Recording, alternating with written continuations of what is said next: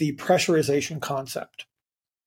That's where we're going to get this great transferability to a high force type of a situation where, people will say, oh, it's upper body power and things like that. It's like, okay, how are you measuring that as a representation? Or is it more of a systemic influence, which is what I think it is? Now, granted, there's muscular development that's going to be associated with that because of the isolative influence. And when I say isolative, it's just like, it's not going to influence the lower body output to the same degree, but it still requires a tremendous amount of pressurization to lift the weight. So we're still squeezing, we're still promoting a tremendous amount of internal rotation related force production, which is how we do that we use internal rotation to produce force. Welcome to RECONsider. I'm Bill Hartman. This is the podcast to challenge you to ask better questions, to look beyond traditional models of thinking and arrive at better health and fitness solutions.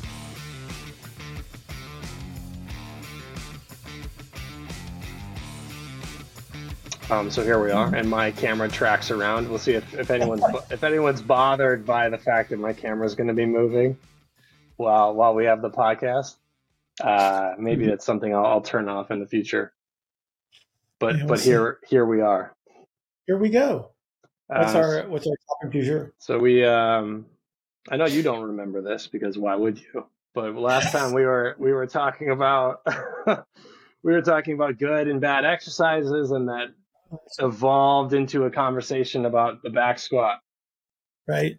And then we said we would talk about like bench press and deadlift and stuff like that. So I think maybe we talk about. So what should we pick on next? Yeah, maybe let's pick on the bench press today, just because that's something that pretty easy. Everybody does. So there are people the king of the upper body exercises. Right, I'd say the king of the gym exercises, just because. Oh. I know plenty of people that don't do people skip leg day. It's a big joke, you know. Batman never skips leg day. Yeah, Batman never skips leg day. Batman can, I think, based on different comic book representations of Batman, can leg press like 1,200 pounds or something like that, or he can squat 1,500 pounds. Yeah, it might have been 1,500. We'll look that. I'll look that up in post. And I'll put that up on the screen. So we talked about good versus bad exercises. It's really context dependent, right? Absolutely. And there's going to be certain advantages of certain things. You can use all of these exercises as tools for a variety of reasons, but it will always depend on what the intention is of doing the exercise and who the people are that are going to be performing the exercise, and if it's right thing for them at the given time or in the given context. The appeal, the appeal of the bench press outweighs all things. If you go into any commercial gym, there's going to be 6 to 8 flat benches for bench press, and then there'll be a squat rack over in the corner, or maybe 2. Right. And those can be set up for bench press as well. Exactly. Yeah, which they often do. Right. The squat racks have the benches rolled into them already with the bench press pins set up. International Bench Press Days, Monday, Wednesday, Friday, Tuesday, and Thursday. Sometimes it's also observed. It's just one of those things where it's supposed to be observed. I like that. Yeah, it's different cultures observe it on different days, I'm sure. Well, if it falls on a Sunday, you have to observe it on the following Monday. That would be the typical representation. Right. There are potential benefits. Yeah, for sure. To it. I think it probably evolved out of the developmental aspect of it, like from a muscular development standpoint. Because when you look at what they used to do beforehand, is they used to just do floor presses. Yeah. If they did that variation of a press to begin with, because you come off of the weightlifting environment, and a lot of the pressing was just simple overhead pressing because they didn't formulate the concept of using a bench to increase the excursion of the bar as you're pressing. Yeah. I kind of did a brief. And then it became a thing. Go ahead. Sorry. I did a brief look into the history of the bench press, and I think it goes back to 1898 or something like that, like way back, old school bodybuilding and weightlifting. And like you were saying, right. A lot of it had to do with floor pressing first, just as a way to like, how do I develop my upper body strength with this barbell that I have? So they did that. And then I think that when the weights got heavier, they would either like basically hip toss the bar to themselves and catch it over their face when they're on the ground, or someone eventually decided to, I think it took like 50 years or something like that, or it might have been like the 30s when they actually came out with a bench, like an actual flat bench.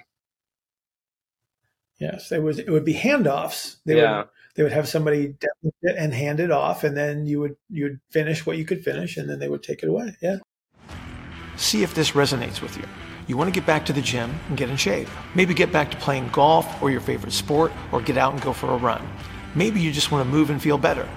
But every time you restart, that old ache or strain rears its ugly head and interrupts your comeback. When I wrote All Gain, No Pain for my patients who had completed their physical therapy, we knew what they were ready for. You're in a different space with a different starting point than before. You don't feel like a physical therapy patient, so you're going to need to approach this differently. With some guidance, you'll first need to reconstruct your movement foundation that takes your physical structure into consideration.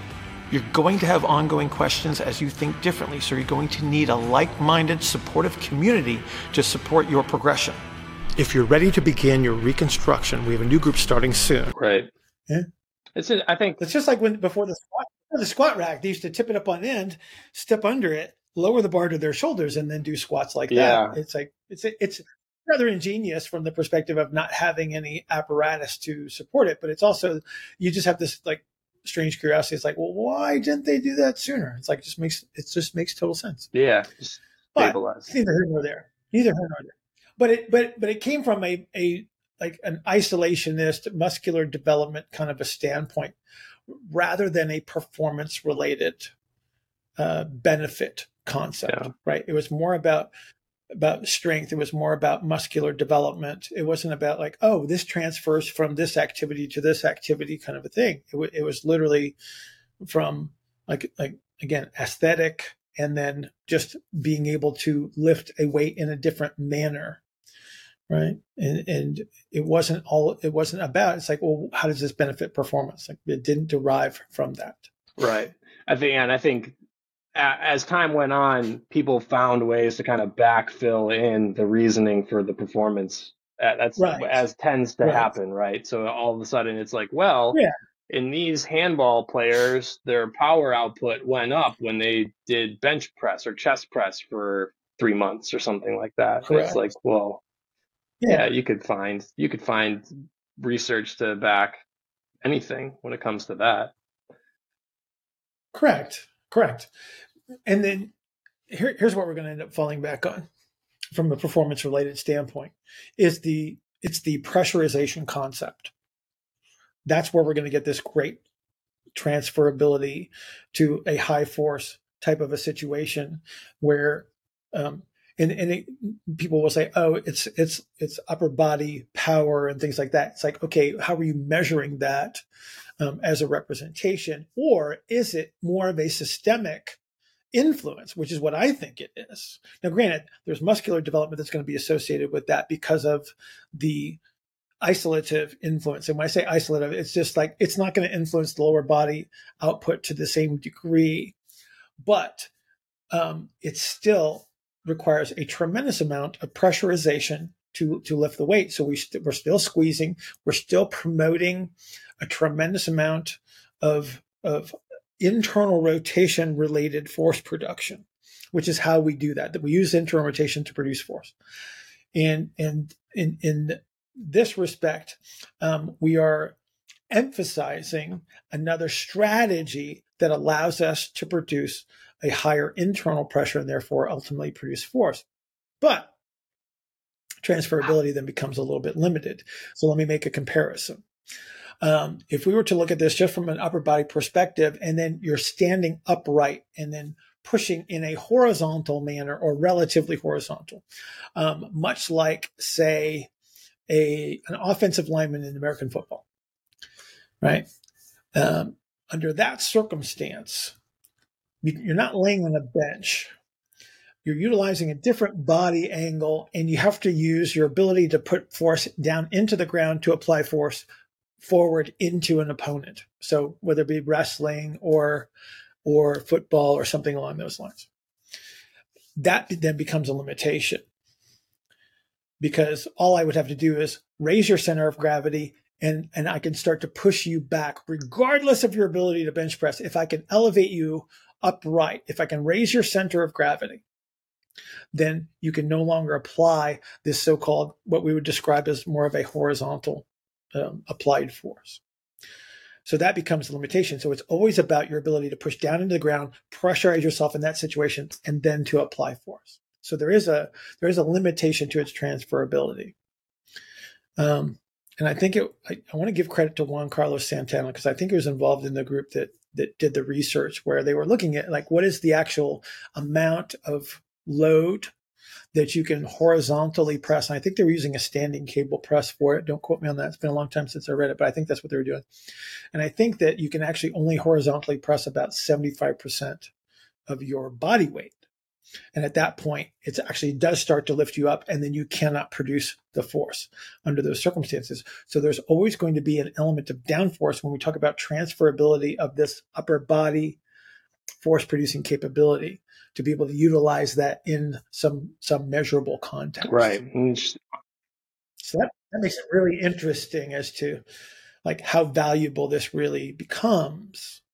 And then what are the other side benefits of said exercise? Sure. And obviously, if the sport that you're participating in is predicated on, like, performing the bench press well, so if you're a power lifter or if you do bench press competitions, if you're a yeah, that's pure Paralympians, I believe the bench press is an event. For those there's like, actually, that's one of the lifts in the Paralympics. Yeah. So when you're talking about comparing a standing cable press to, like, a bench press, and then you're talking about, like, the compression that's happening, because thinking about it from the perspective of there's a bench behind you, so you're pushing up a weight, gravity and the weight are sort of creating this squeeze, like a panini press, squeezing you from front to back, on top of all of the muscles that you're recruiting to try to move this weight up are going to also compress you from front to back, and sort of put you into this, the classic presentation of trying harder and harder on the bench press is going to involve you arching more and more and more. So you're just turning on everything in the back and trying to squeeze, and then you're turning on everything in the front trying to squeeze, and you just end up just taking all of the toothpaste out of the toothpaste tube. And again, there are side benefits to this, right? So limiting turns under certain circumstances is beneficial. So if I go back to the offensive lineman example, I want somebody that would have a wider base of support, so they can apply down force into the ground and apply force forward. It would limit their ability to turn through the axial skeleton. Another benefit of such things, you won't want your offensive lineman to get turned too much, because, again, if they get turned, then the defense can get past them and get to the quarterback. Your quarterback's not very happy about that. So there are benefits in regards to the ability to lower the center of gravity, apply force into the ground, that the bench press actually provides by structure. So it's an alteration of structure. It's an ability to increase the amount of pressure that you can create. So again, those benefits would show up. Certain types of throws would also benefit from bench pressing to a degree. So again, a shot putter would see some benefit from it as well. Again, just because of the degree of compressive strategy that would be applied. So if you're just sort of blindly looking to increase the amount of force production that you can create, or you can, produce, then using the bench press might be kind of the blunt tool that you could use to increase that thing potentially. So Right. taking away that ability to turn, so squeezing the container, changing your shape, eventually the more you do it, the more often you do it, and the higher intensity levels that you do it at, the more significant that shape change and the less sort of adaptability of the shape change as well. So it just slowly starts to become a stiffer version of that pancake. A locked position that you're trying to move around when you're holding on to like a barbell, for instance, as it's going up and down, the wrists and elbows and shoulders that need to be able to rotate for relative motions can't really do so anymore. So I think that's a trade-off that we should talk about as well. From an axial standpoint, so this would be rib cage, shoulder girdle representation. Okay, when I squeeze you front to back, this is where you're going to start to lose shoulder rotation.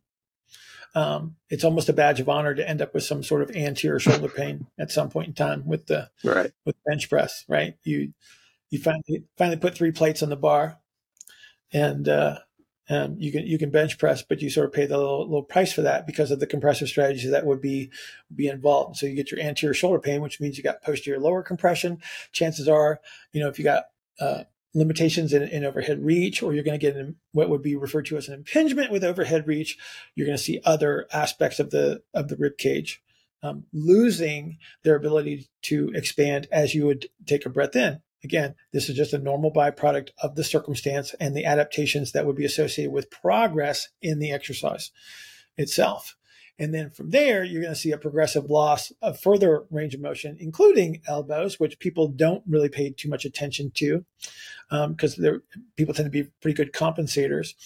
And the thing that you mentioned, which is kind of a big deal, is the fixed hand position on the bar. So again, applying force is going to be an internal rotation application. The fixed position on a bar, typically in a bench press, is going to be the internally rotated hand pronated position. So by fixing that, number one, it would enhance your ability to apply the force to the bar, but it could also be detrimental in the fact that now you're going to have to give up something in return. And so what you're going to find is it's going to be harder and harder for you to access the external rotation because the internal rotation moment is going to be increased throughout the extremity. And this is something that you'll see over and over and over again, where people will make modifications to how they bench press. So for instance, you might start with an elbows away from your side style of bench pressing, and then you'll find over time is that you slowly bring your grip in somewhat, or you bring your elbows closer and closer to your side, which would be, it's often recommended for powerlifters in many circumstances from a protective perspective and a performance-related perspective. But what the elbow change of position is to assure that you have enough external rotation to move through the excursion of the bench press without the compressive strategy that would result in pain. And that works for a while too, but it only works for a while. Because if you continue to do so, your adaptations will again progress and you will eventually lose that motion as well.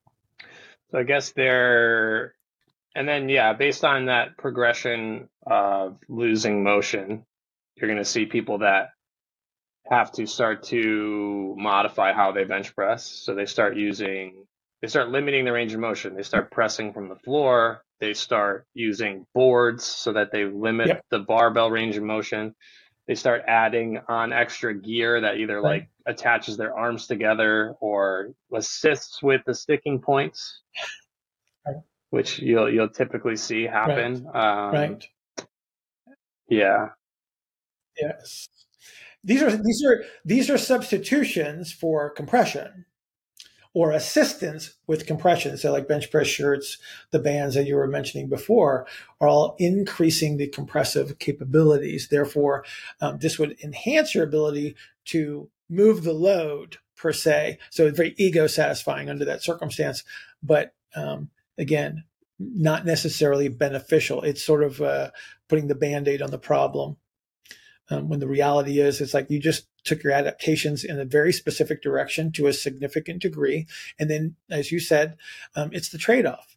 right? So my trade-off for force production, gains in muscle mass, there would be a detrimental effect to range of motion in the end. And I think this gives us an opportunity to sort of talk about something that is just misinformation and just like this commonly held belief that, okay, well, if there are these potential trade-offs of doing the bench press, I can counteract them by doing band pull aparts in rows and what seem to be the opposing motions. That because the thought of using the thought that, well, this is not what we believe, but the thought that is, commonly believed out there would be that squeezing and pushing with the bench press is using your chest and shoulder muscles and is bringing everything out of position and creating a whole lot of tension in front.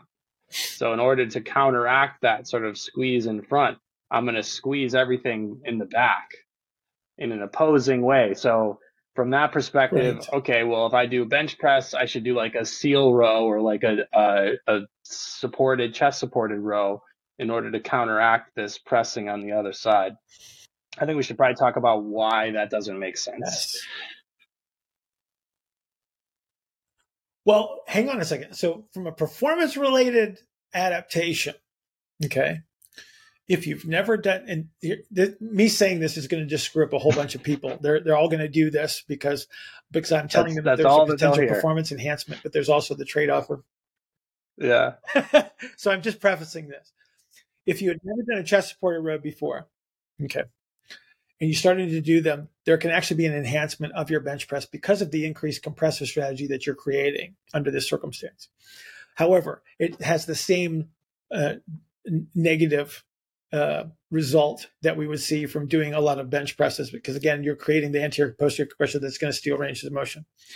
The thing about the bench press is, so when you think about the setup, and just especially when you start to move a lot of weight, you're actually using a retracted scapular position, which blocks the ability of the rib cage to expand, right? This is why, like when you accidentally learn how to do this in the gym, if you train by yourself and you sort of accidentally figure it out, you go, oh, if I just hold my shoulder blades back and I pin them to the bench, I can lift more weight.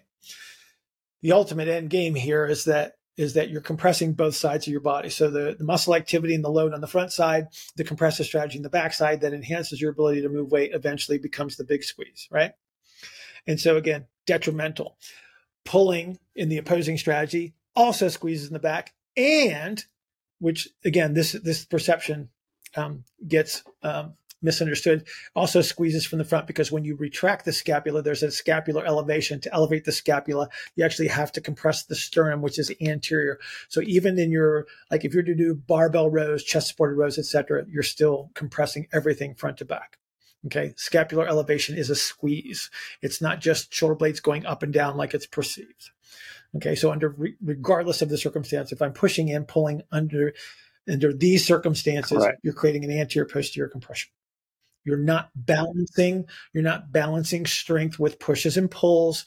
All you're doing is learning how to squeeze more in different ways. So I think a simpler way maybe to think about it would be that the squeeze that you need to create in order to exert, to produce force and to push against something or pull against something are going to be the same. So when Bill mentioned an axial representation, he's talking about the skull, the rib cage, the pelvis. That squeezing that has to take place through that column, let's call it, will be very similar regardless of if the action is reaching away from me or pulling towards me, because it has to be. There might be a slight bias to what's happening on either side. But yeah. Right. At the highest levels of force production, whether it's the perceived push or pull, you have to be able to limit range of motion, because the limited range of motion is what allows the higher forces to be demonstrated. Because if I have multiple joints that are all moving at the same time, I'm actually dissipating my ability to produce the force, because there's a dampening effect when I have multiple joints that are moving. When I limit the number of joints that are moving, so I pin my shoulders back, and then the only perceived motion that I have is a limited amount of rotation in my shoulders, a limited amount of elbow motion, that's what allows the higher forces to be produced, which is why, okay, so beginner bench pressers that have never had instruction, they've just watched people do it, then they're performing their perception of what they should be doing. They turn it into a reaching activity where the scapulae actually do move away from the bench, very limiting in force production. Okay. Also performs some measure of compensatory strategy at the end, but that's beside the point. But this is also one of the reasons why they're really poor at performing the bench press. And this is one of those things that you either learn through process or get some coaching under certain circumstances to actually increase your force production, where they actually learn how to limit that range of motion. Again, initially performance enhancing, ultimately can be the source of problems. Approaching this from maybe a more overarching perspective and just kind of giving people what the extremes would be. So we often talk about like narrow and wide as an extreme for structure. We talk about in terms of movement, capability to move versus capability to produce force, and what those extremes would look like from let's just use an upper body perspective. Just because we're talking about the bench press. So if we're just going to use the shoulder, the appendicular representation of what ends up happening, you have the super mobile, the people that can, they can basically dislocate their joints. They have they can hyperextend all of their joints. They can they could take their arms, link them together, or take them over their head and move them around. And then you have the power lifters who bench press every day, who start to just sort of look like they're wearing a bench shirt when they're just standing or sitting in a chair. So you have the one representation that can no longer move because they've squeezed so hard because they've had to. And then you have those who couldn't really produce a lot of force, but have a tremendous range of motion available to them. And either end is not good. You don't want to have this like uncontrollable range of motion. And then you also don't want to have this complete lack of motion. So what's your... I just want to offer that as like what the extremes are. Like, what are we...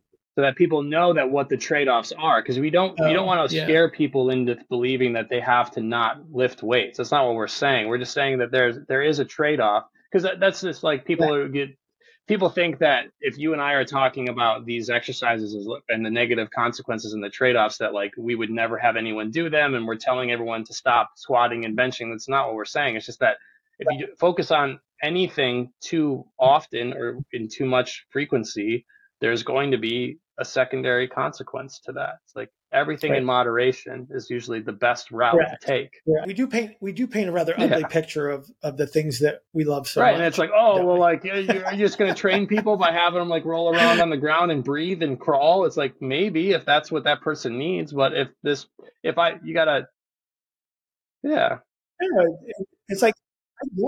I get it, Right. I've been there, done that, but paid some consequences for it. So it's just a matter of you making the decision as to what your end game, desired end game is. If you want to be a power lifter, like let's just say you want to be a great power lifter, like you really want to see what you're truly capable of, you will experience a decrease in available ranges of motion because it enhances your performance in that specific sport. When we're talking about training Gen Pop or an athlete that has very specific performance related context, we have to be careful as to how we apply these things, because letting things run their course without any concern over secondary consequences can lead to decreases in performance, pain, injuries, etc. That's what we're talking about. It's like we want to use these activities intelligently, but we have to have the understanding of the negative secondary consequences as we're applying this, because if we don't consider those things, we become the problem, right?